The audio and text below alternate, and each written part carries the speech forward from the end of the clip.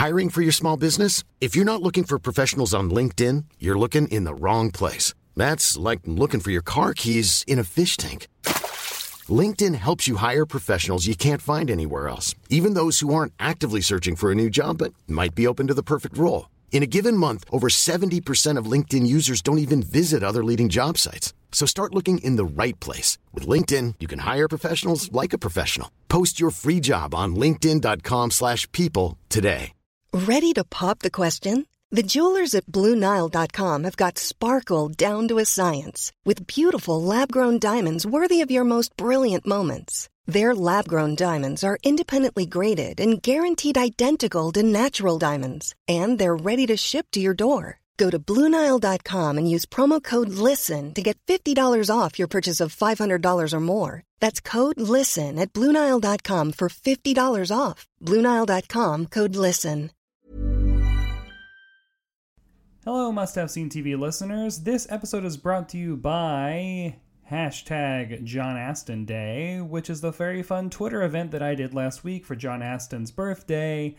And I wanted to hop on here up front just to let everyone know about the John Aston Fund at Johns Hopkins University in Medicine, which is not an official anything for this podcast. It is just a charity thing that is very much associated with the episode that we're doing today. And I just want to plug it because I love John Aston and it is a good cause. They are trying to raise $50,000 for the John Aston Fund, which will enhance the theater studies programs at Johns Hopkins, where John Aston has been teaching for like the last 20 years. You can go to, oh man, the URL is very long, but you go to the Must Have Seen TV Twitter page where I will have links to where you can look at the John Aston Fund and hopefully donate as well, just to keep his name alive. He is also still alive and he is also still working there, so help him out, help the theater department out. And now, without further ado, I'm Dickens, he's Finster.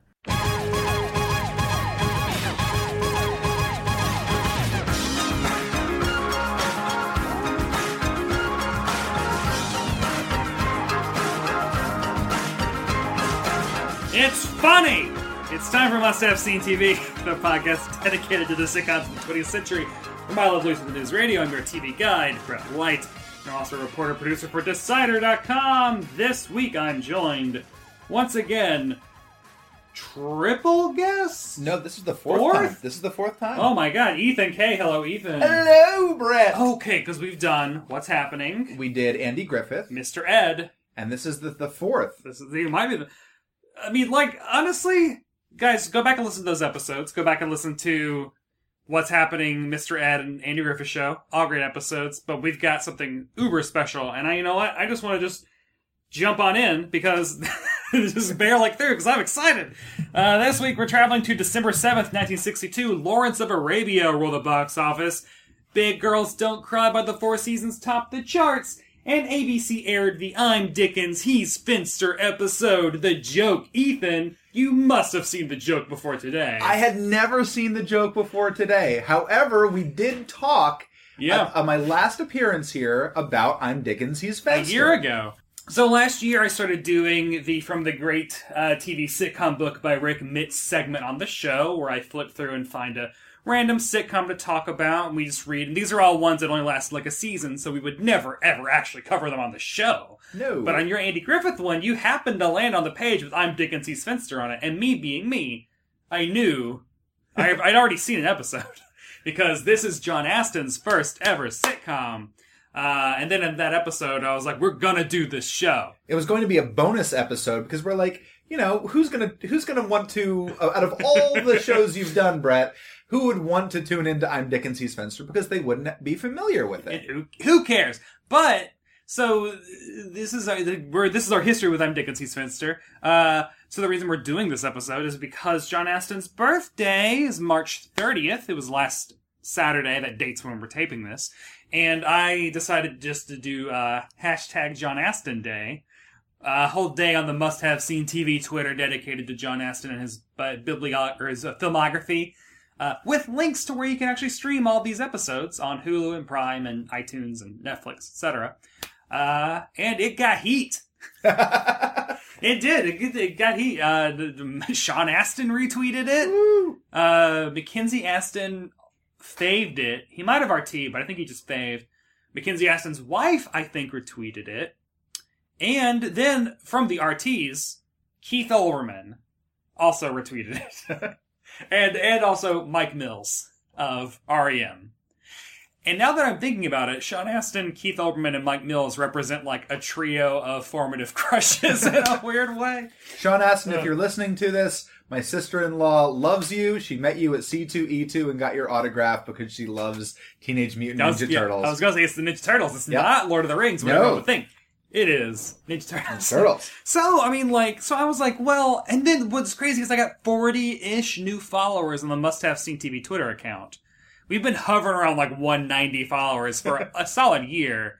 Now we're up to like 245 or something. So thank you if literally any of you are actually cared enough to listen to download an episode. We are doing I'm Dickinson Spinster because of John Astin Day. Hashtag John Astin Day. Hashtag John Astin Day. So what is your history with I'm Dickinson Spinster? Well, pretty much you just explained it. That we picked it randomly out of a book. You said, I know about this. I kind of made you choose it. I was like, no, we're doing this. Well, so we got to talking about it, and we had a great conversation about it. And if you can go back to the Andy Griffith Show episode of Must Have Seen TV, that was one of the most fun episodes to do and one of the most fun episodes to talk about. A loaded goat. A loaded goat. And we got into a little bit about the whole John Astin, Frank Gorshin Riddler. Yeah, talked about Batman, which is my wheelhouse. I love that. I love all that stuff. And this is about 5 years before that. Yeah. What a meteoric rise happens right after this for him. Yeah. We didn't even mention Addams Family like that much. No. It was like, no, he was the Riddler for 2 episodes. So, let's just hop right into it. This week on Must Have Seen TV, we're talking about the I'm Dickens, He's Spinster episode, The Joke. The Joke. It is the 11th episode of Season 1 and was written by Leonard Stern, Mel Tolkien, and Don Hinckley from a story by Fred Freeman and Gary Marshall. Can we unpack these names? Because this Pause. is... Yeah, let's do it. This is a gang of heavy Do you have anything hitters. about the director? Oh my god, do I ever? Okay, so let's talk about the writers first. So, Okay. Leonard Stern, Mel Tolkien, and Don Hinckley. Let's start with Don Hinckley. Not Don Henley. Not Don Henley, but you might remember him, Brett, as the writer for 20 episodes of the Bob Newhart Show. Oh! Wait, the variety show in the 60s or the sitcom in the 70s? In the 60s. Oh, yeah, that seems in this wheelhouse. He wrote 133 episodes of the Carol Burnett Show. Holy shit! Holy shit.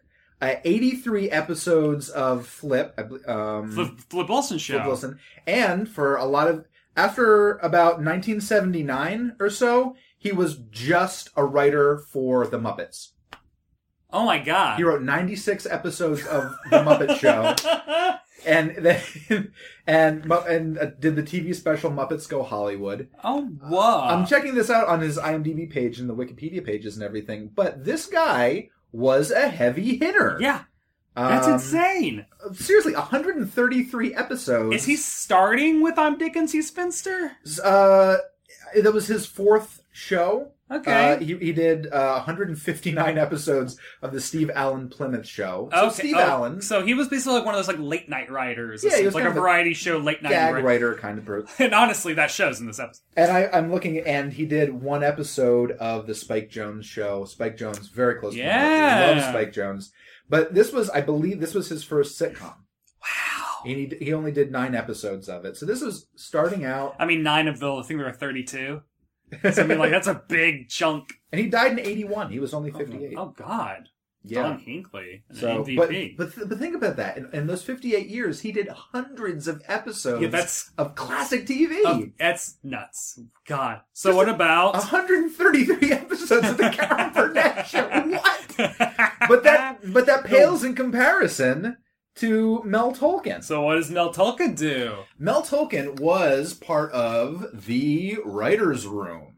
If you remember the infamous writer's room for Sid Caesar. Oh, God. Your Show of Shows. Yeah. He wrote again, I'm checking the numbers on IMDb. 139 episodes of your show of shows, 26 episodes of Caesar's Hour, and 13 episodes of Sid Caesar Invites You. Okay. So that's like formative TV comedy. He was in the room. He was one of the big names along with Mel Brooks. Mel Tolkien. He's the other Mel. Yeah. You had Neil Simon, right. Woody Allen, Mel Brooks, God. Mel Tolkien, I forget the woman who was in Night Court, and her name is blank. Oh, who Sally Rogers from Dick Van Dyke was based on. Yes, I wrote an article about this years ago. But yeah. She was the first bailiff that died on Night Court. Yes. Which we did. I think she was in the pilot episode, so we've talked about her before. What I love, if you walk around New York City, and I end up doing this probably like once a year, if you walk by Carnegie Hall, the building where they had that writer's room for Sid Caesar has a plaque that talks about the people who worked there on your show of shows. Oh, that's amazing. Formative TV. So that's Mel Tolkien. I mean, Leonard Stern. Leonard Stern. Get smart. Leonard Stern gets smart. I knew that. Worked on Get Smart. I also think it's really funny that he is also the producer for Lanigan's Rabbi. What is that? I would love to find this show, because I was looking it up the other day. And I'm like, it wasn't a sitcom. It was a murder mystery show starring Art Carney. In like the 50s? 60s? No, 1976. Oh, wow. It lasted like 4 to 5 episodes. Wait, is Art Carney Jewish? No, he was not the rabbi. Okay. It was Art Carney and his friend, the crime-solving rabbi. Okay. Wow. You could get away with anything when you were writing for TV. Well, and also, I'm Dick and Steve Spencer is also Leonard Stern's show. Yeah. This is like, he is the one. So, God, So, if you listen to, in February, John Astin was actually on Gilbert Gottfried's Earwolf podcast, like the Gilbert Gottfried Colossal Super podcast or something. And they talked about this, and so John Astin told the story of how I'm Dick and Steve Spencer was sold, and it was very much like Leonard Stern just went into a meeting with ABC and bullshit his way through a pitch. Like, he didn't have anything, and he just like, he had recently had experience with carpenters who left a ladder in his chimney. Yep. And so he just like bullshit a pitch about like, they're carpenters and like mess things up, and he just like schmoozed them so well, so he was so funny. I think that's so crazy that back in the 1950s and 60s, you could pitch a show and say, it's about cops. Look, Car 54, where are you? Haven't had those before. It's like, okay. You could pitch a show like, it's about carpenters. And you're like, oh, okay. Haven't done that yet. Haven't done that. Check that profession off. Fast forward 50 years into the future, it has to be like, okay, they're carpenters, but one of them's actually a ghost, and the other one is David Bowie. And you're like, okay, maybe it will work. And they both work in space. Well, it's like, how is this different from the 3 other Carpenter shows on the air at the moment? So those are the 3. So then the 2 story by credits. You know, what's up with Fred Freeman? I don't know Fred Freeman. Okay, but what's up with Gary Marshall? Gary Marshall. Gary Marshall, the creator, one of the main like TV dynasty creators of all of the 70s. Yeah, like brother of Penny, director, Happy producer, Days, writer, Mork and Mindy, Pretty Woman. He came up with the story for this. Laverne and Shirley, Mork and Mindy, The Odd Couple. All right, Odd Couple. God, we still have to talk about The Odd Couple. And Dick Van Dyke Show. So then this episode was directed by Norman Abbott. This is just a who's who of amazing, amazing people. Norman Abbott was the nephew of Bud Abbott. Who is Bud Abbott? From Abbott and Costello. Oh, God. Okay, yeah. So he was doing that. He was a comedian. Eventually, he and Lou Costello's brother put together a later Abbott Costello touring show. So, this is a real Gallagher and Gallagher situation. It's just like, it's layers within layers. Wait, so what is the Laurel and Hardy connection? Because Stan Laurel is a big fan of the show, apparently. Yes. And like, they tell John Astin this on the Gilbert Gottfried podcast. What I gather is that Leonard Stern, the producer we talked about, who did the show with the rabbi, he was getting letters from Stan Laurel, and he laughed it off as a joke, just being like, "This is a friend of mine pranking me." Yeah, because why wouldn't it be? Like, that's insane. And later he found out that it really was Stan Laurel, so he started writing back and forth. And Stan would say, I really like the show, and would give like tips and like little gags here and there. So he was very tangentially involved. So this is during the course of the one season it was on. Yes, 32 episodes. 32 episodes. So now, here's how Prime Video describes the episode. Okay. The telling of a seemingly innocent joke leads to an all-out war, jeopardizing the construction crew's bid for the coveted safety award. Ethan, how accurate is that description? Super accurate. That is super accurate. That is literally the entire fucking episode. And it works, and it plays so well. Yeah! So this is episode 11. I'd watched the pilot before, and I didn't think it was remarkable. So I didn't want to do that for this one. So I literally I trolled through the entire I'm Dickensy's Finster internet. I read Amazon reviews. I read all the 5-star reviews of the DVD box set on Amazon just to try to find anyone mentioning any episode. 90% of Amazon reviews are arrived late 1 star. Yeah. Or arrived late 5 stars because they don't know how it works. Yeah, could not play on my Kindle 0 stars. But so I will say the I'm Dickens He's Finster Amazon reviews were in-depth, long, well-written for the most part. Good. So this, high operating user base or fandom there. So the only 2 episodes that I saw anyone single out were Table Tennis Anyone and The Joke. And Table Tennis Anyone is in the second half of season 1, which has not been released.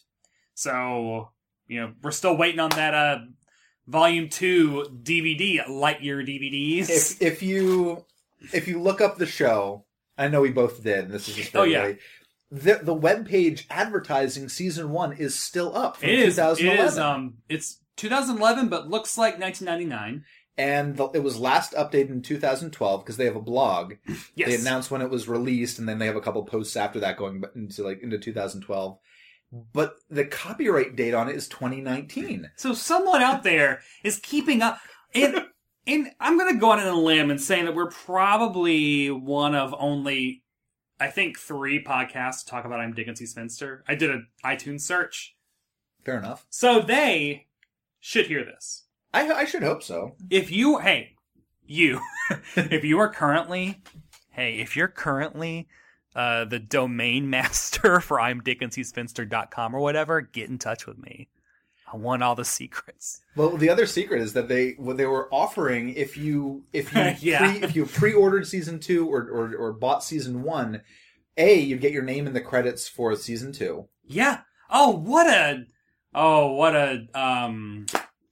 swindle. I don't know. That never happened. But they would also give you a postcard autographed by one of the many stars who were alive in 2011.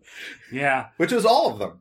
Yeah. For the most part. So what is so special and why this was such a big deal for a show that you, listener, have never heard of, aside from that Andy Griffith Show episode shout out that we gave it, is because this show was thought lost for, 50 years. They give a rundown of it, that it was presumed that most of it had just been erased, or because they used to do that all the time. Mm-hmm. Doctor Who fans know this plight all too well. So it was presumed to have disappeared. And then they just discovered all of the original film reels for the entire series in the mid 2000s. And so they began this painstaking process of digitizing the episodes, and boom, DVDs, except for the second half. What is the show about? Because we've already talked for 17 minutes and we haven't even talked about what the show's about. The show's about 2 carpenters. There you go. That's it. That's it. John Astin is Dickens. He's Harry Dickens. And Marty Ingalls is Arch Finster. And I'm Dickens, he's Finster. Boom, there you go. And that was a gag that I'm guessing went through the entire series of somebody, random person, mistaking one for the other. Yeah, because that happens in this episode. They 3 times. So the episode begins with a construction site. It looks like they're at a department store. Mm-hmm. There's some mannequins. And one of the construction men is complaining about how uncomfortable his helmet is. And then John Astin comes out, right? And he's like... What are you doing with your helmet off, Mulligan? That thing could have hit you and boom! There goes our chances for the safety award. Now put that back on. It's too uncomfortable. It's too heavy. They gotta be that way. They're supposed to protect you from falling tools and falling bricks. All sorts of... And then bricks fall on his head. Yeah. And it's just classic, you know where this is going. Yeah. It's fine. It's happy when it pays off. And there's like a whole bunch of falling stuff. Then the boss comes on. Do you want me to talk about the boss now? Yeah, because so he walks on to right. tell everyone that they're winning the safety award, that they're going to be presented with this award. What's like the Macmillan Construction Group or something, like McClintock? That's the Mike McClintock's construction group. All mayhem breaks out. The boss is played by Frank Duvall. And Frank Duvall is Robert Duvall's... No. Frank Duvall, you will get a kick out of this because he played Happy Kine, the band leader in all episodes of Fernwood Tonight and America Tonight. Okay, Martin Mull and Fred Willard. So that's the Martin Mull connection. I would love to talk about Fernwood Tonight, but the problem is it is not streaming anywhere except for like maybe 3 or 4 episodes on YouTube. Yeah. It will never come to DVD. Wait, there was a DVD. Very expensive one, I think. I don't think... Or was it not official, or was it just a chunk of it? It might be a chunk of it. Yeah. The issue is because it used so much music. Okay. Every episode, and they comment on it. It's not something that they can just kind of like take out. In the course of 20 minutes, they might do 3 songs and be like, that was the Happy Days theme by blah, blah, blah. Wasn't that great? So, but Frank Duvall, famous in our circles for Happy Kine and Fernwood Tonight, but more famous as an amazing and very prolific writer and arranger. Okay.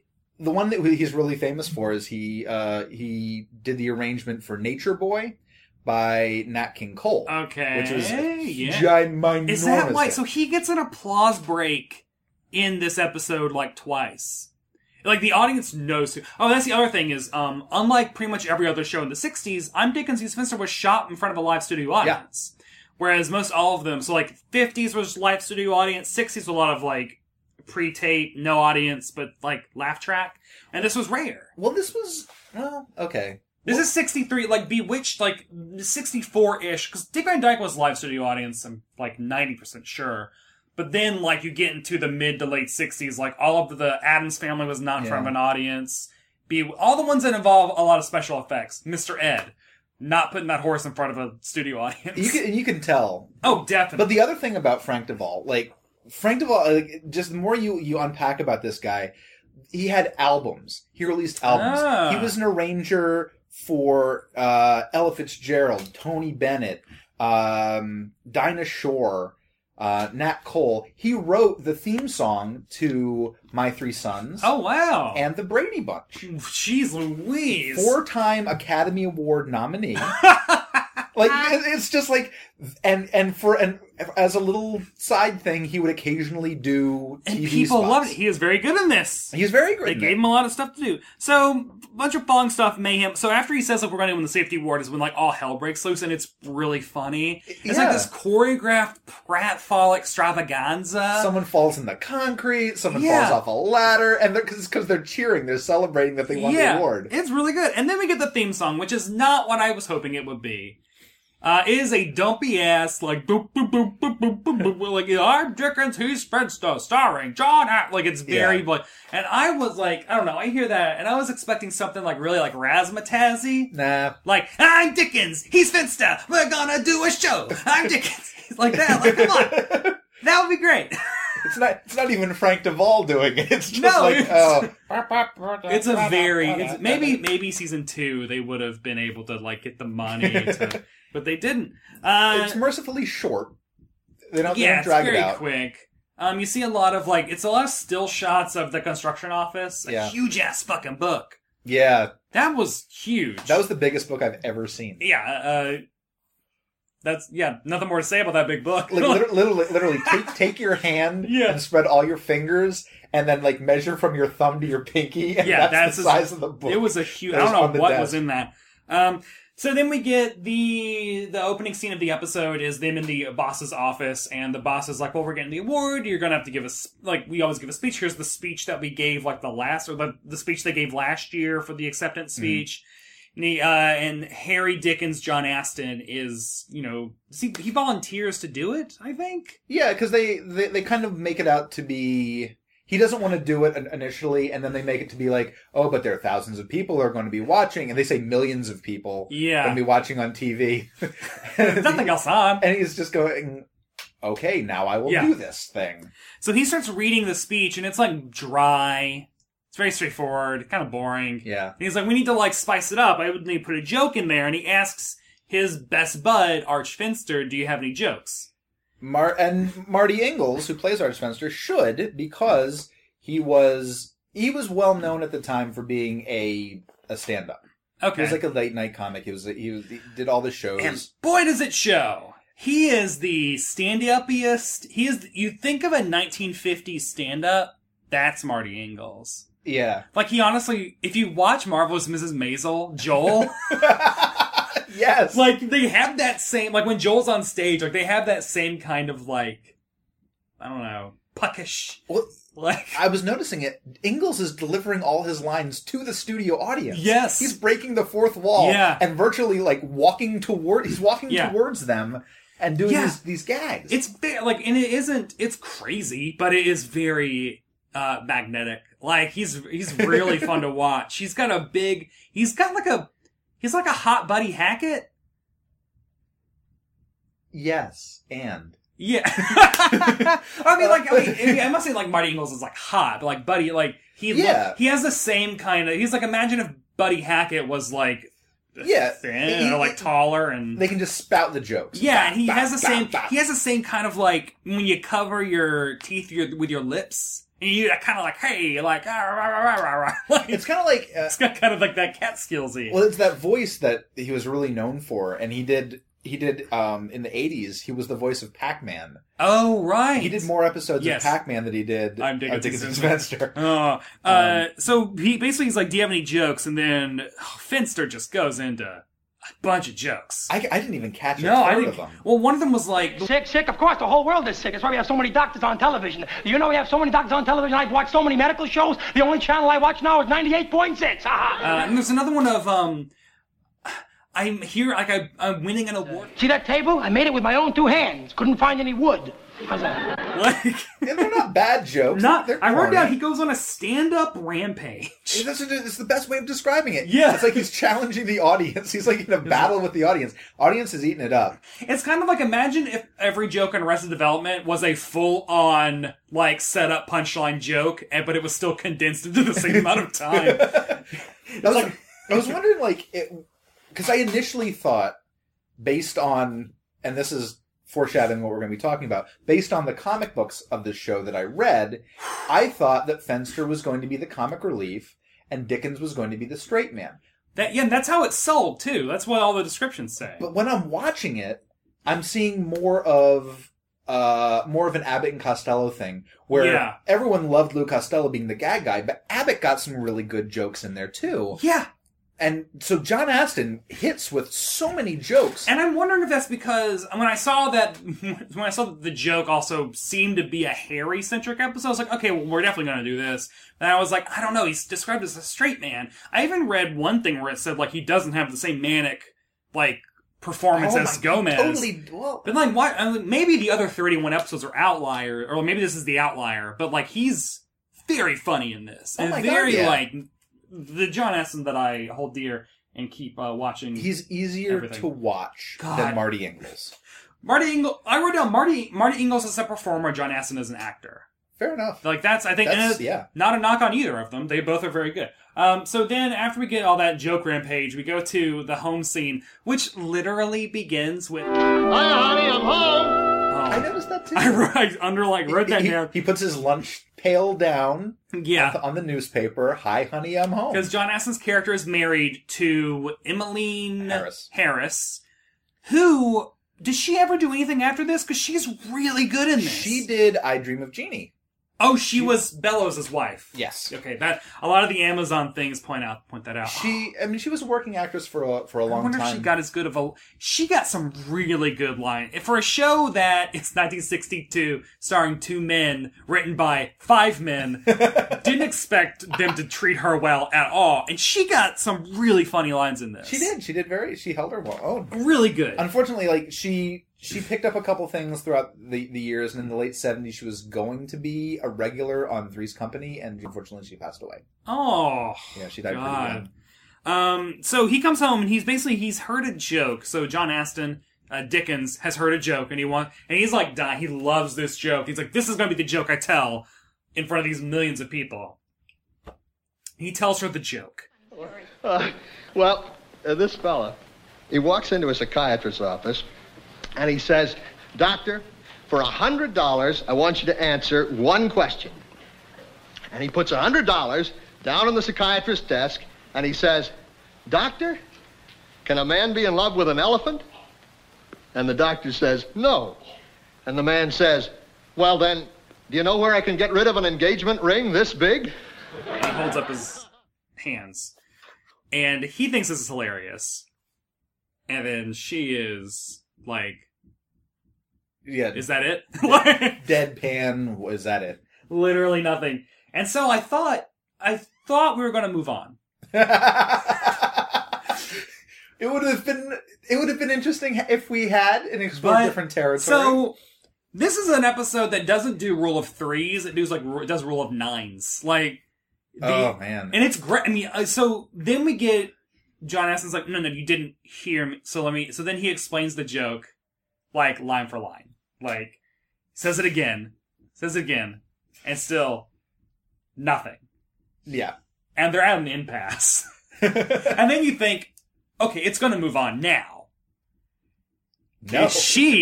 Kate, her name is Kate Dickens, and she's wearing a monogrammed, like, short sleeve shirt that says KD on it, I noted. Aww. It's very 1962 homemaker. So she goes to the phone. She picks up the phone. She calls someone, and then you hear her... See, this guy goes in to see a psychiatrist about this big engagement ring he's bought. And he says to the psychiatrist, "Can I be in love with an elephant?" And the guy says, "No." And he says, "Well, then I'm stuck with this." No, but Harry did. How are you going to get rid of this? Oh, yeah. Which I actually think is a better punchline. It is. Because her complaint earlier is like, well, elephants don't have toes or fingers, like a ring. How does that even make sense? So actually, her edit of it is better because how are you going to get rid of this, which is inferring the engagement ring? Yep. Oh, maybe. Whatever. You know what? Now we're dissecting the joke that's been... So, and she's like, yeah, no, it isn't funny. I don't know, he thinks it's funny. So that's like... So, then hangs up. But wait, there's more. Wait. It's the boy. Okay, so then this is the line that I love. Like, John Astin is like... You killed the joke. The joke was dead when you dragged it in here. She says it with such, like, blunt force, and it is so... I wrote down, Kate is good. Underline. And he's like, well, I bet you, like, a dime that the next person that comes here, I will tell this joke, and they're gonna think it's hilarious.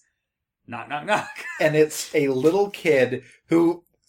I don't know where they hired this kid from, but this kid has, like, maybe, like he was haunting a Victorian home or something. Yeah, it's like, imagine, like, Bill Mummy had seen some things. Imagine if Bill Mummy had drowned in a pond. And they fished him out. Well, also the way that Norman Abbott does, like, a weird, almost like a pull focus, like a Jawsian. He did! Like, it, like, zooms into his face, and the kid's like, hi, I hit my ball in your yard. And so then, what is great then is John Astin gets down on his knees, and he's like... Deadpan. So, a man goes to see a psychiatrist, and the kid just asks... And it's at that point that you realize, oh, this joke is hilarious to explain to a child. And the way that Astin presents it is like, if he's sitting down... Like, imagine if a coach was talking to a team. Yeah. And during like halftime, it's like, He's not. Okay, we're down by 6 points. So here's this joke. You got to get me this dime. You've got to get that. You got to get that defense working. You got to. We are going down, and no one's going home happy. Like he delivers this joke with that kind of seriousness, and I'm watching it, going, oh my god, this is so good. Yeah, he says like the one line. The kid goes, Davy, a man walks into a psychiatrist's office. What's a psychiatrist? Just learn to play ball, will you, kid? And I want to like stress that Brett and I are having a lot of fun with this episode. We're watching it and we're laughing. Yeah, and this is again a 57-year-old episode of television. 67? Where literally God. John Astin is probably the only person still alive from the show. He's 89. I mean, I'll say this now. Towards the end of this episode, I realized he's 32 in this. And I'm 2 years older now than he is in this episode of television. I was 32 when I met my wife, and we've been married for 4 years. Like, it is so wild to just think like, yeah, this is young John. I mean, he still doesn't look young. I mean, yeah, he kind of doesn't age for all of the 60s. I don't need to get into John Astin's aging. I could go on for hours. Now, I've seen everything he's ever done. On the flip side of the coin, Marty Ingalls, I don't believe aged very well. I've seen pictures of him later in life, and it's not. He was married to Shirley Jones. Of the Partridge Family. John Astin guest starred in an episode of The Partridge Family where he played a millionaire, a reclusive millionaire who loved disguises. Oh. And it was great. But I wonder, like, they definitely... I wonder if, like, did Marty come to the set? When did they get married? Were they married in 72, 71?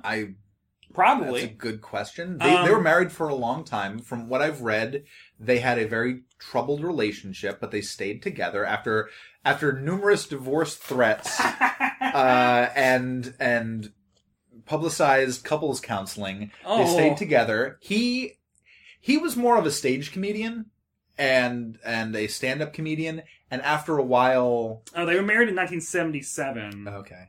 Oh, because she was married to Jack Cassidy. Is that David Cassidy's dad? Like, wasn't she his step? Are you sure it's not the Jack Cassidy who was the bass player for the Jefferson Airplane? Oh, okay. I'm clicking on Jack Cassidy. Children: David, Sean, Patrick. Yeah. Okay, not the bass player for. Okay. But I was looking up. I looked up Marty Ingalls' obituary, and everywhere, like, the headline was Marty Ingalls, husband of Shirley Jones. Not Arch Fenster. Not Arch Fenster. Not Pac-Man. No, God. But that was fine because he after he kind of got out of the acting business and did occasional roles, he became an agent. Marty Ingalls is a good agent name. Yeah, that's a very good agent name. And I believe he was a very good agent. So he took his talents elsewhere and found success like that. So after John Astin fails telling the joke to the kid, he is so angry, and this is a great performance moment for him because immediately after that, Finster knocks on the door, and he, like, pulls him in. Like, the screaming anger that John Astin has, like, the contained rage, is so good. And he has to still tell a joke. Because the basis of it all is a joke that is supposed to be funny. And now, because first he told it serious to the kid, and now he's got to tell Fenster, but he's also enraged. You're going to stay here and listen to this joke. What joke? It's a bomb. It's funny. I'm laughing just thinking about it. A man walks into a psychiatrist's office. He says, can a man be in love with an elephant? The doctor says no. The man says, well, you know where I can get rid of an engagement ring this big? Well? And no one thinks this joke is funny. And he has to go on TV, presumably, like, tomorrow. He doesn't have to tell this joke. No, he doesn't. This is a joke that he overheard and that he wants to open his speech with. And this is when, so he tells a joke to Finster. And Finster, like, doesn't really respond.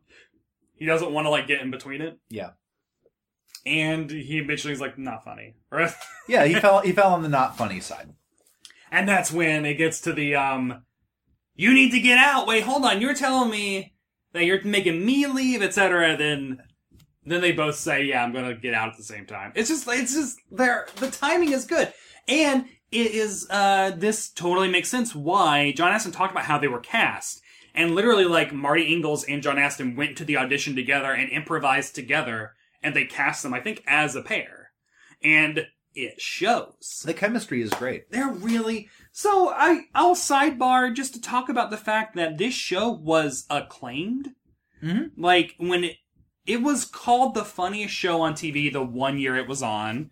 On the I'm Dick and C. Spinster website, they even have like a scan of a 1963 newspaper review where they call it like, literally like the funniest episode of television was that table tennis episode. Yeah. But the thing is it was up against some really tough ratings. I'm going to look up, because one of them was Sing Along with Mitch, which is a music show. And Route 66 on CBS. So yeah, and so it was a drama. And it didn't click on the ratings until after they'd already pushed the cancel button. Yeah. If you go on, so if you're like me and you spend your Saturdays just typing John Astin into YouTube and watching whatever comes up, you may have seen an interview he did on, I think, American Bandstand in like 63 or 64, where he's there to promote Addams Family. Like I think he jumped right to Addams Family after this. And so he's there like, yeah, I'm on the show called Addams Family now. And the interviewer was just like, cool. I'm Dick and C. Spinster. When is that coming back? Like, why did they cancel it? And like, she is on board for this show. And it really does kind of feel like it might have been the Arrested Development of its day. in a very weird way. It had the feeling, especially in the second half. Oh, yeah, which we're getting to. The first half felt like this is a clever comedy premise. Second half, really, like, when you said Arrested Development, like, all the different plots connecting and different characters having their own business and just going off into strange tangents. Yeah. I gotta say, this is, of all the shows we've watched, I feel this was the funniest. I know, I feel like even more than What's Happening was also your choice. So it was very funny. Yeah. But then I did make you watch Mr. Ed Goes Surfing episode. Which was great. I like talking about it. Yeah.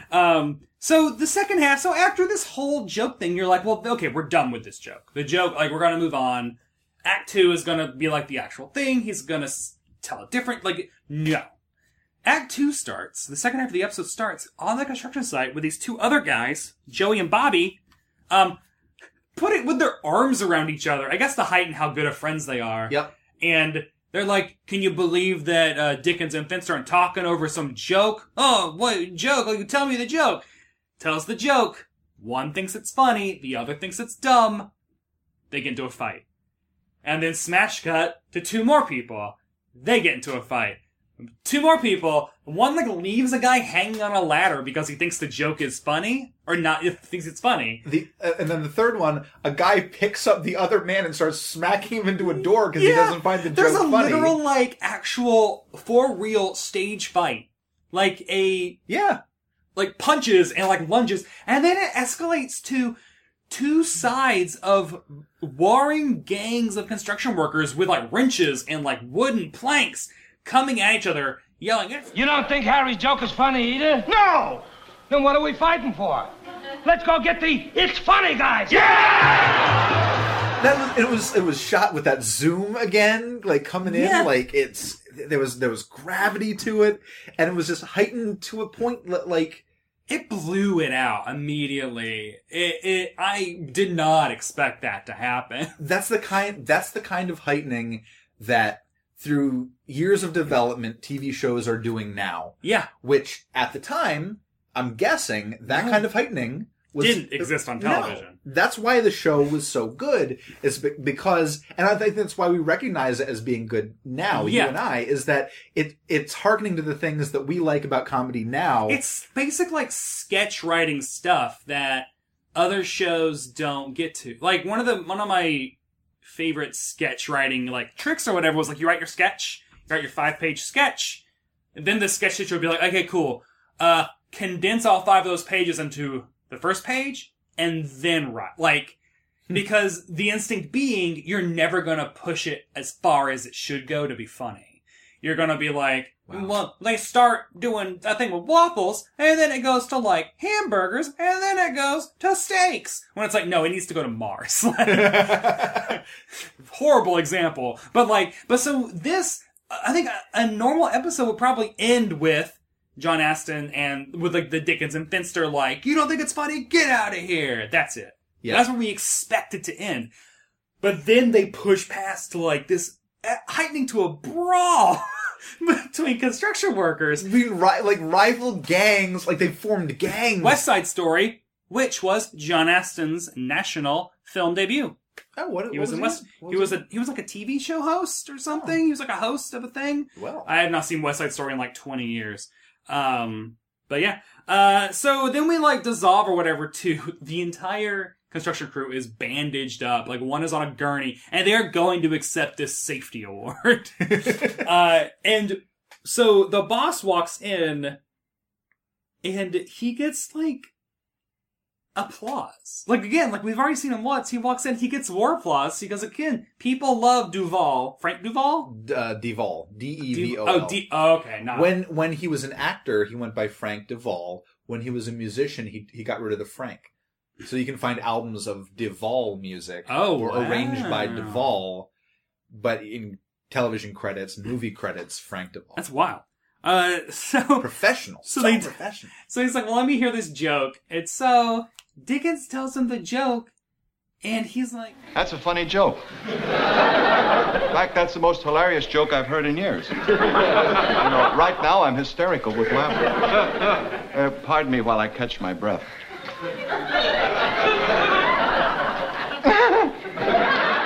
Deadpan. It's so deadpan. And also, he's like, legitimately, that is very funny. Yeah. And so then he tells everyone to leave, and then we get this fucking weird joke.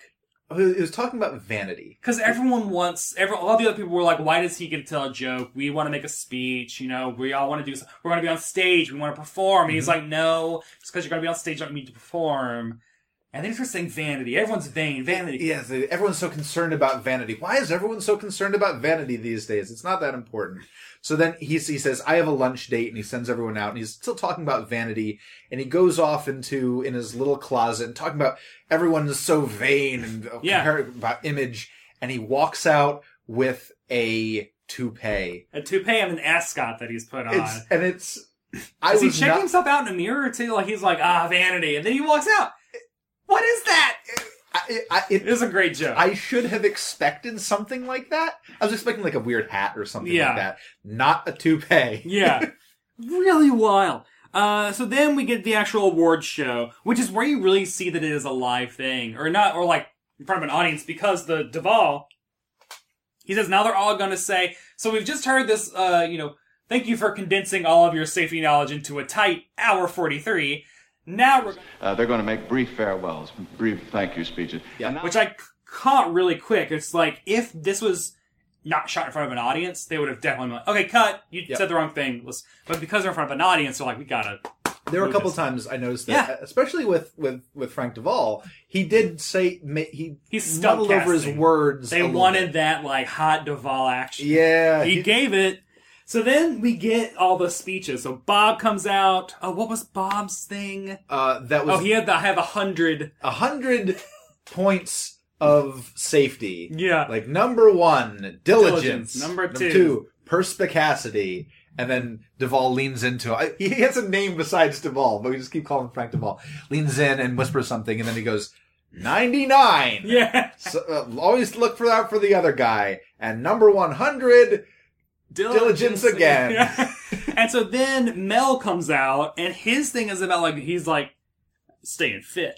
Yeah. He's like getting that body type, it's basically. Very strange. It's very like, you keep asking me, and then they cut to Duvall, and he's like, I'm not asking you anything. And then asking me how you look so good. Well, I do this, this, and this.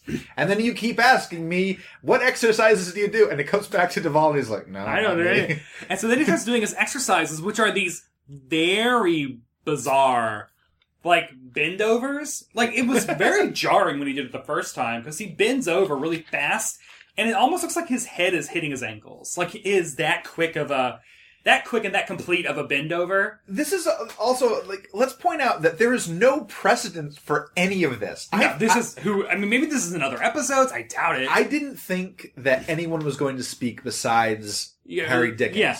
They made this big thing as he's going to give the speech, and then suddenly everyone else from the construction crew is getting up and giving short speeches. And he says, like, keep it brief, because Duvall's like, move it on, guys, like, we gotta do. Because the mayor spent an hour and 40 minutes talking about safety. And so then we get Finster's routine, which they introduce him as like Arch Finster and the Finsterettes. They didn't call him Arch Finster. It's a different name. And I don't know why they did that. But he's dancing with the Finsterettes, who are like three Rockettes, basically, and they do like a safety song and dance number. Safety first. Safety first. Safety last. Safety last. Safety always. Always. Safety works everywhere. And I honestly, that's my jam. I wish that I could just do shit like what Marty Ingalls is doing at that moment. Just like a big, brassy, stupid song and dance number. It looked like so much fun. It came out of nowhere. That's the whole thing about this show is that, I've watched TV for 39 years. Yeah. You've watched TV for 34 years. And we kind of expect certain things to come in and out. Especially knowing this is 1962. So Yeah. it's like, okay, so you're either going to get really hokey, not funny things for children, or you're going to get very, slow and smart stuff like Dick Van Dyke Show. Yeah. You're not going to get this thing in the middle, which is, hilarious to kind of both. Like, children and adults would find this hilarious, because it's almost like watching, really good Looney Tunes. It's very straightforward, very ridiculous. And then, in a matter of succession, you're expecting John Astin to give a speech. Suddenly, there's a guy giving a speech about points of safety. There's a gag with that. A guy doing exercises. Okay, where did that come from? Then there's a song and dance with 4 people. And I'm like, what is this show? This is nothing happen. This didn't happen. And so then we finally get to, at the point when Finster or Dickens comes out to give a speech, he's presented it with Miss Safety, which is like a hot woman in a bathing suit, basically. Like one of those 50s bathing suits. The one piece. He's flustered at this because it gets hot lady, I guess. Was that? Well, also he's also just watched everyone do things that are way more complicated than a joke. Yeah. And then this hot woman is giving him the award, and then she tells his joke. Yep. Which I did not see coming. She tells his joke. And she does it in her very slow and weird way. And then it comes to him, and he just mumbles. He his voice is really hoarse. He's very nervous, and he just says oh. There are a lot of doctors on television. The only channel I watch is 98.6. And then he faints. Then he fucking faints. Yeah, with the broadest faint. Yeah. Eyes rolling. Yeah. Him spinning his head around. It's great. Yeah. Wait, so then... And then we get the stinger, which I didn't write down. Wait, what happened? And the stinger is back at the house, right? Because it's his wife tells him that tweet joke. How does a 300-pound canary sing? Tweet. But it's it's a 10-second thing before the credits roll. Yeah. And she's making fun of him because his performance was so bad and his voice was, he started talking like this. Because he got nervous. Then the credits roll. Ready to pop the question? The jewelers at BlueNile.com have got sparkle down to a science with beautiful lab-grown diamonds worthy of your most brilliant moments. Their lab-grown diamonds are independently graded and guaranteed identical to natural diamonds. And they're ready to ship to your door. Go to BlueNile.com and use promo code LISTEN to get $50 off your purchase of $500 or more. That's code LISTEN at BlueNile.com for $50 off. BlueNile.com, code LISTEN. Millions of people have lost weight with personalized plans from Noom. Like Evan, who can't stand salads and still lost 50 pounds. Salads generally for most people are the easy button, right? For me, that wasn't an option. I never really was a salad guy. That's just not who I am. But Noom worked for me. Get your personalized plan today at Noom.com.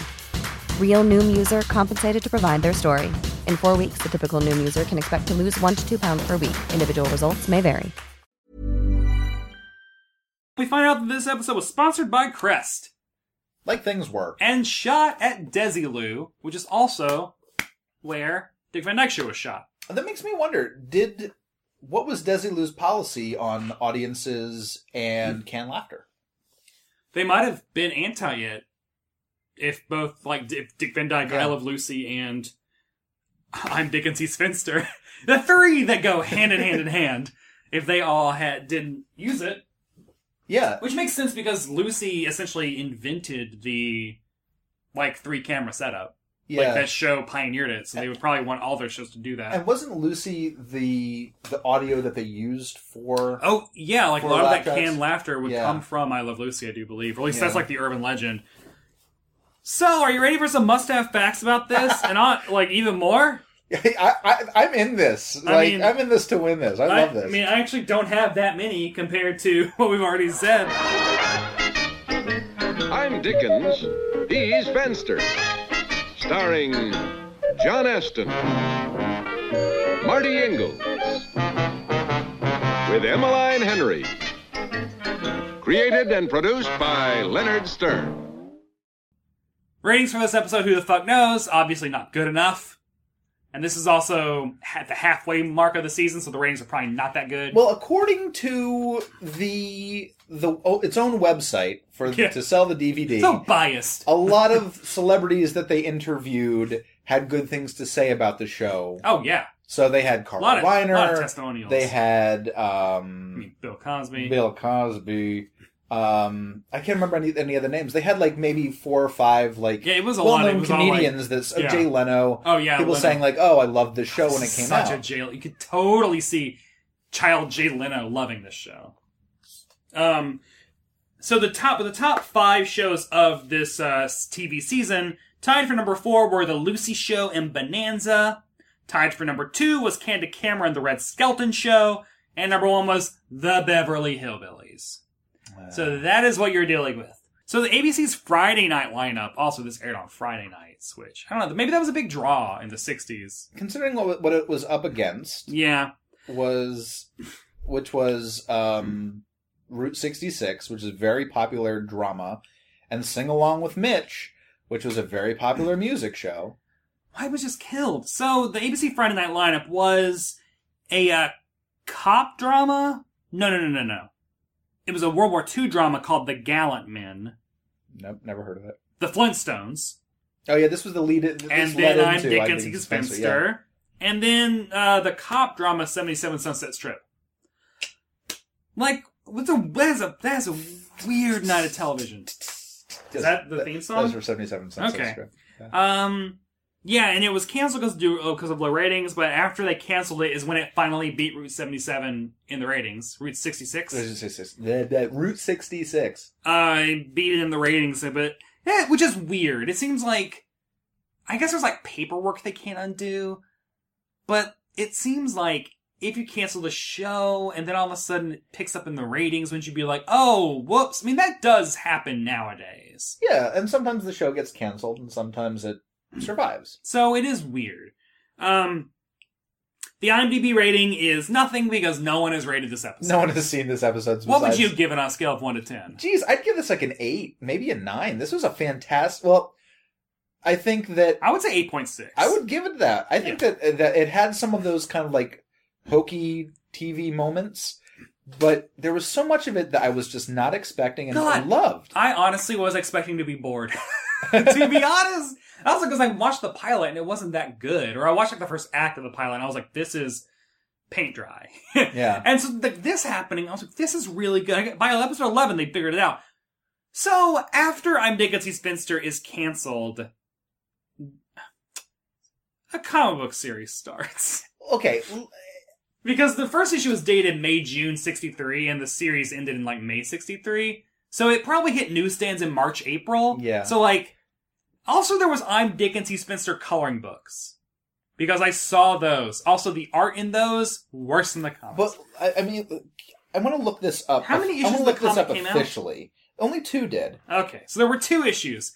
Ethan found both of them he read both. I barely made it through the one. Well, I want to make sure that there were officially I'm Dickens, He's Fenster comic books, and not part of a larger series. Oh, not like... Because Dell, is it Dell or Gold Key? It was Dell, and Dell would do that with their comics. That would be like Dell Presents. Right. What else did Dell do? Did they do Star Wars? Or Star Trek, I mean? Yeah, like... Or Star Trek was Gold Key. Gold Key, Dell, and Whitman were all kind of like they shared properties a lot of the time.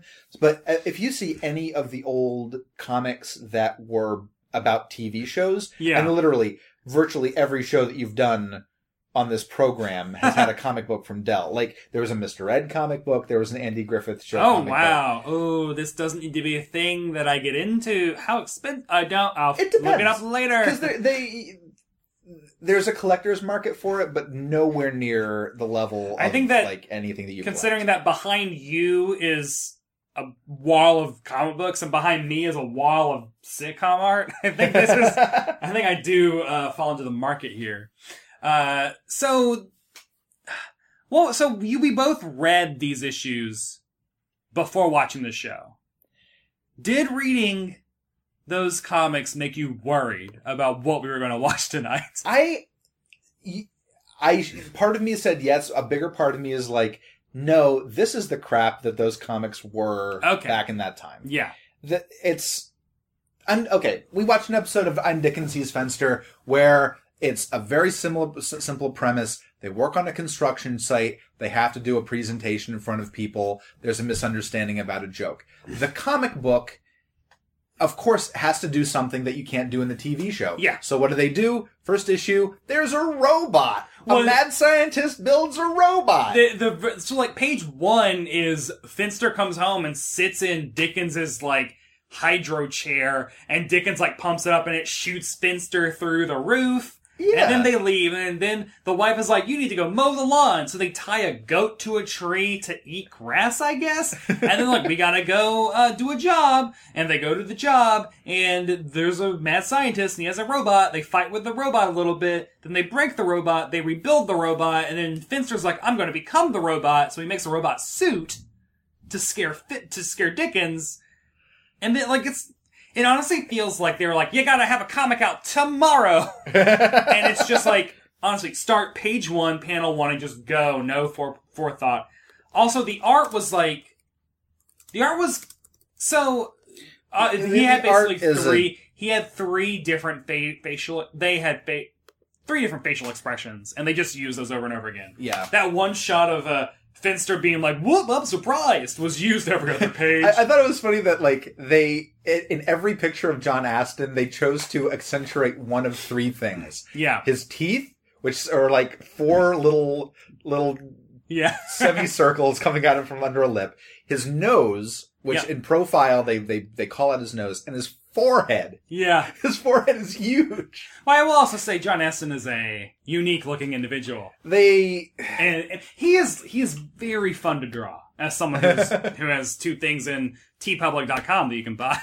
So his likeness. The comic is... What happens in issue 2? Because I have read some garbage in my time.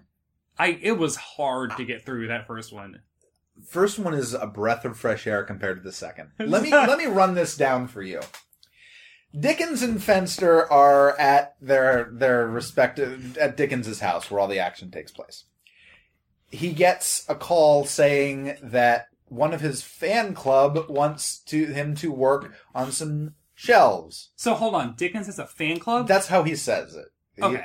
I doubt it. They get invited to this place to build some shelves. It might be a museum. It might be a college. It's very vague.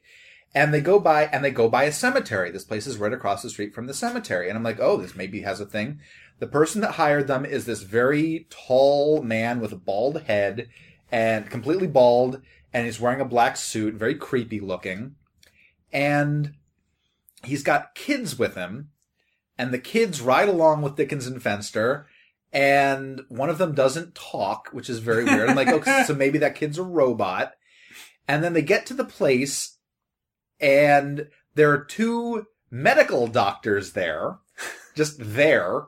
And they're like, oh, you're going to build the shelves. And so they're like, okay, we're going to start work on the shelves. And then, like, the kids start playing pranks on them that get them hurt.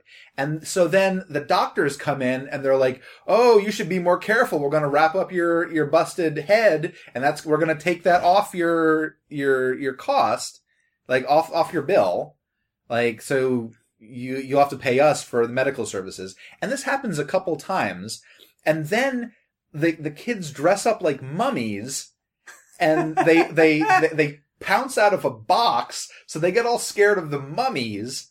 And then, I'm trying to remember this because I just read this the other night. And then there's a gorilla that starts walking around. Of course. And that it's diffused in like 2 panels where they're like, oh my God, there's a gorilla. And the bald guy's like, oh, that must be our mechanical gorilla. And like the injured, like they get injured again. Oh. And then the doctors come back. The doctors come back like 3 times repeatedly. Oh. And like, so none of it's paid off. Why is there the cemetery? Where are they doing? Like what are the kids doing? Like, are the kids real? Are the kids just bad kids? Like, it's so bizarre. I can see why they would choose. It's weird. I want to know why they were made, why they chose I'm Dickinson's Finster to get comic books and coloring books. It's bizarre. When we're done recording, when you have some time tonight or tomorrow, read the second issue and try to make any sense of it. I'll read it backwards. And try to make it through it, because I was just like, this is dumb, I don't want to read this. So the file was like 36 pages, and I was like, well, there's gotta be some ads in there, right? Comic book is 20 to 22 pages. Yeah. Period. So there's fully 14 extra pages in this thing. Like, this doesn't need to happen. They just keep going. So back to the good I'm Dickinson's Finster. The TV show. Who would you say had the must-see performance in this episode? Frank Duvall. Okay. I would say Frank Duvall. There's a toss-up between, I was going to say John Astin, and then I was looking at Frank Duvall and just being like, he's got these great deadpan lines. Very good. And he's the one, he was even the MC at the point. He's the one propelling the episode forward. He has some really good, like, microphone work, like gags with it, like physical stuff. Very good. Some good takes to the camera. Yep. Like, he's the glue that's keeping all these weird pieces together. He's just kind of like, getting it, moving it down the assembly line. And I thought that he was the must-see performance. Great. Although John Astin had that unbelievably good moment where he starts telling the joke to the kid, and I lost it. It was Which is why John Astin is my must-see performer. As he probably will be in anything I do that he's in. I just like... So, over on John Astin's birthday, to celebrate #John Astin Day, I watched his appearances on, in The Twilight Zone. He was in an episode of The Twilight Zone. I watched his episodes of Partridge Family. I watched his episodes of Welcome Back, Kotter. And I just watched 3 episodes of Murder, She Wrote that he was in. And the thing that I love, which is totally on display here when he's a 32-year-old man, and not the, like, more mature guy that I've seen on everything else, he just is so committed. He imbues everything with a manic sense of, like, glee and life that I just find so pleasing to watch. Do you happen to remember what the name of the Welcome Back, Kotter episode The Museum. Which also has a mummy in it, so... I was going to say, that was not one of the episodes that Norman Abbott directed, but he directed 23 episodes of Welcome Back, Kotter. Oh, wow. Which also had a comic book, but unlike all the others, it was actually released by DC Comics, which is a real publisher. Oh, wow, that's great. Not to say that Dell was not a real publisher, but for them to say... Welcome Back, Kotter gets its own DC. Yeah, that's DC pretty was big. a big seller. Crossover with Batman, etc. Must other people see this episode? Hells yeah! This is great! It might be on YouTube, but honestly, the weird thing is you can pay $2 and get an episode, or 18 and get all of it on Prime. Amazon Prime. Maybe iTunes too, but I bought it on Prime. And it's just there, hanging out. Very weird. You can also buy the DVD for kind of cheap. But you'll never get that volume 2 unless, again, whoever runs the website and is keeping that copyright up, please get in touch with me. Let's keep tradition going. Oh. And breaking out the next... Let's see. Maybe this will be the next big show that we have to watch. Choose a year. Between 49 and 83. Can I do 1980? Yeah. The year of that I was born? Do you want to hear about checking in? I'm a big girl now. Or ladies' man? Oh, they all seem so loaded. Let's go with ladies' man, although I'm sure everyone wants to hear about I'm a big girl now. Yeah. Do you want? Which one do you want to talk about, Brett? I mean, I'm very interested in I'm a big girl now. Okay, you're the host. Sorry. No. So, Diane Canova, daughter of Judy and alumna of Soap, where she played Corinne Tate Flotsky for 3 seasons, teamed up with Danny Thomas, playing her father, Benjamin Douglas, in this rather drab show, according to critics anyway, about a divorced woman named Diana Cassidy, who comes home to live with her suddenly single father, a dentist. Naturally, he was cantankerous because his wife has run off to Spain with Ira, his partner. She was obviously into teeth. The point of the show, well, the title tells the tale. Is it too late to talk about ladies' man? To add some comic relief to the comic relief, were Diana's daughter Rebecca, though everyone called her Becky, played by Rory King, Benjamin's neurotic son, and therefore Diana's neurotic brother, Walter, played by Michael Durrell, Edie, the ultra-tense boss at the research center where Diana worked, played by Cherie North, Lou Grant's occasional girl on the Mary Tyler Moore Show, I know her, actor comic Martin Short, hot off the previous season's The Associates, and before he went on to SCTV, played a character named Neil Stryker. A sample plotline, after a crank call, Edie moves in with Diana. Meanwhile, Neil installs a security system that has the 2 women scared to go into the house. And ABC canceled the show mid-season, proving that you can't go home again. Yeah. Oh. That was fun. That sounds interminable. So you don't, that Martin Short doesn't save that for you?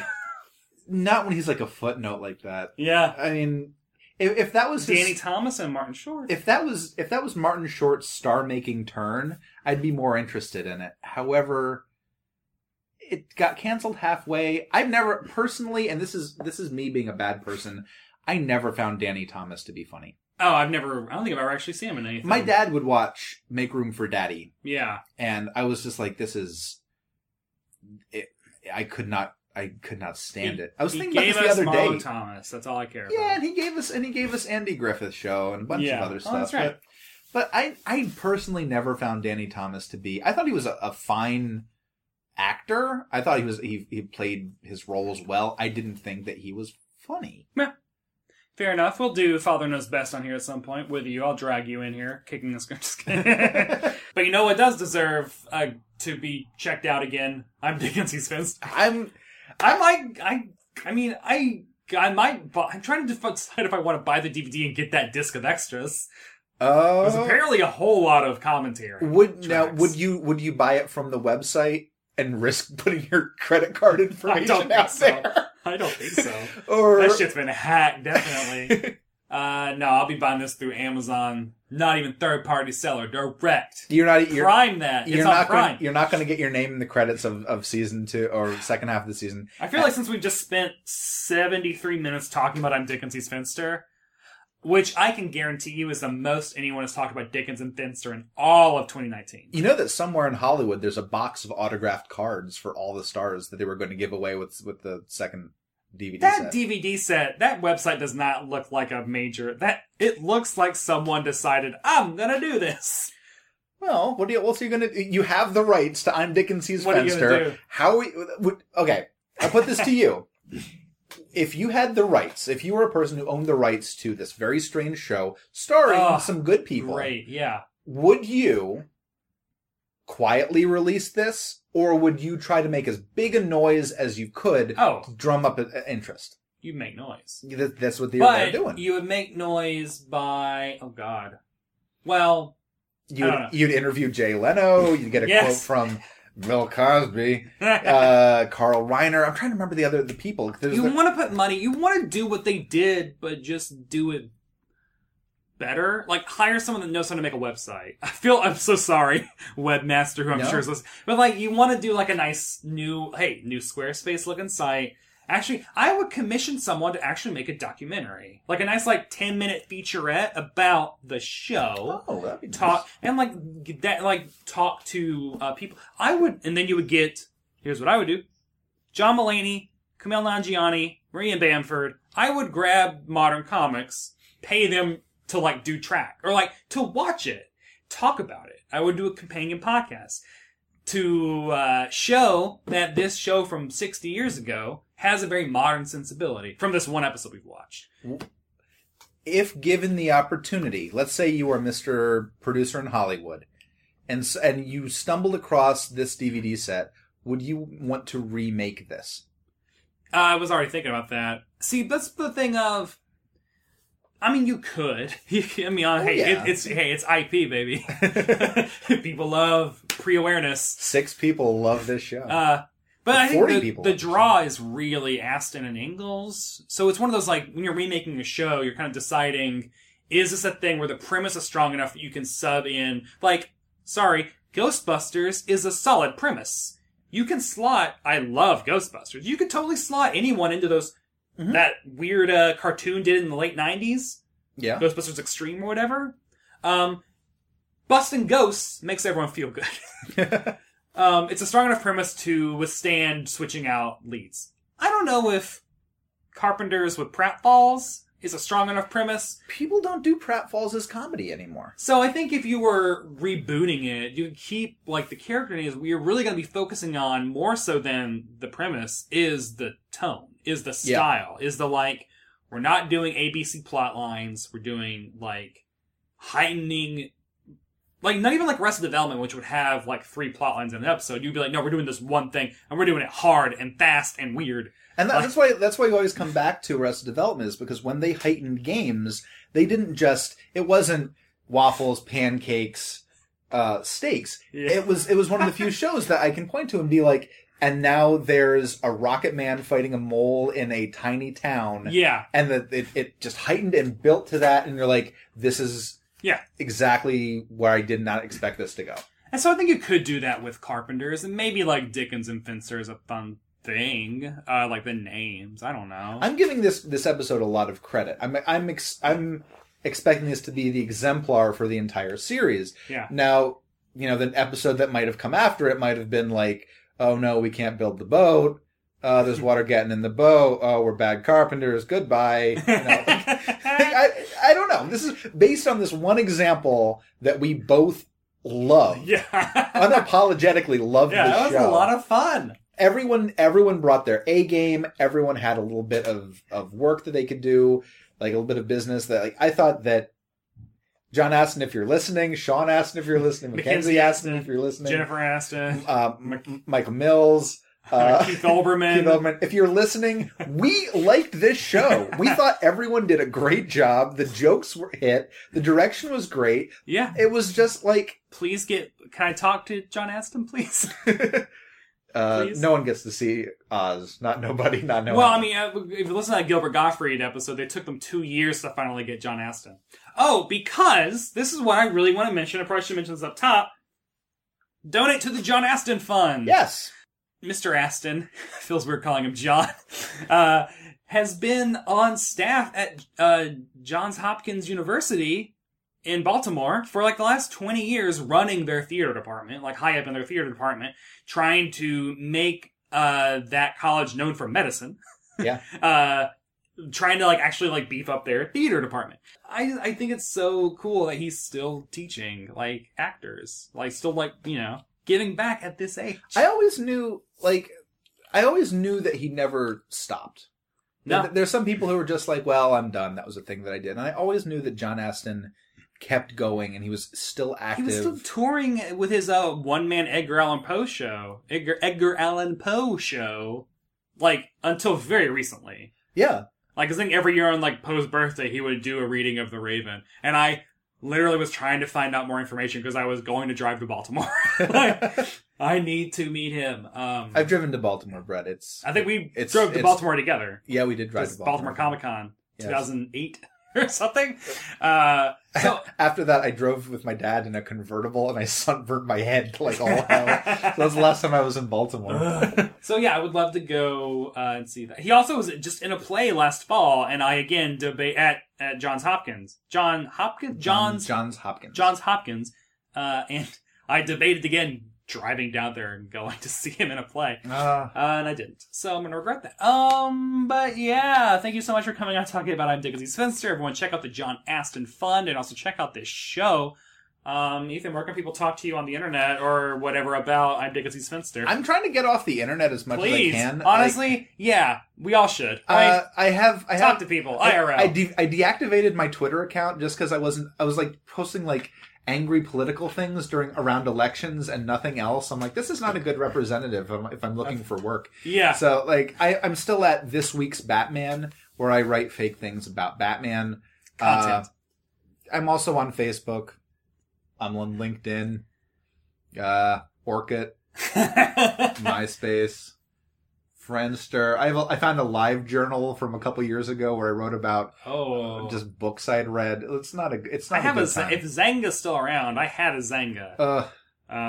Because I was in college and all my high school coworkers at the movie theater were on Zynga, and I was like, what is this? Okay, I'll do this. Just follow This Week's Batman on Twitter, and I'll write some fun stuff, and you can laugh at it. And I'll be back on this podcast, I hope. Yeah, I'm white, he's gay. And you've been listening to Must Have Seen TV. Maybe that's how I'll sign off from now on. And that does it for this week's episode of Must Have Seen TV. Thanks again to my guest Ethan Kay for dropping by and talking about I'm Dickens, He's Finster with me.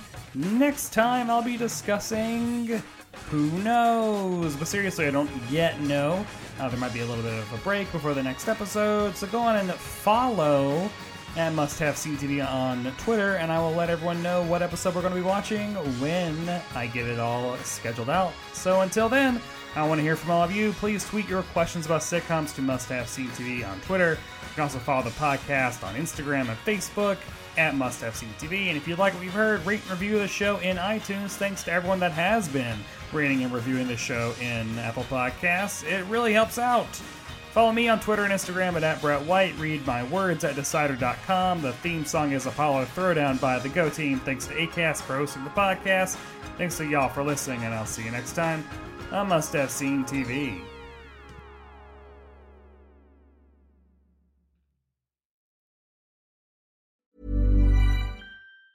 Hey, it's Danny Pellegrino from Everything Iconic. Ready to upgrade your style game without blowing your budget? Check out Quince. They've got all the good stuff, shirts and polos, activewear, and fine leather goods, all at 50 to 80% less than other high-end brands. And the best part? They're all about safe, ethical, and responsible manufacturing. Get that luxury vibe without the luxury price tag. Hit up quince.com/upgrade for free shipping and 365-day returns on your next order. That's quince.com/upgrade. Even when we're on a budget, we still deserve nice things. Quince is a place to scoop up stunning high-end goods for 50 to 80% less than similar brands.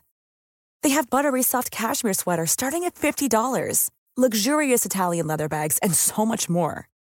Plus, Quince only works with factories that use safe, ethical, and responsible manufacturing.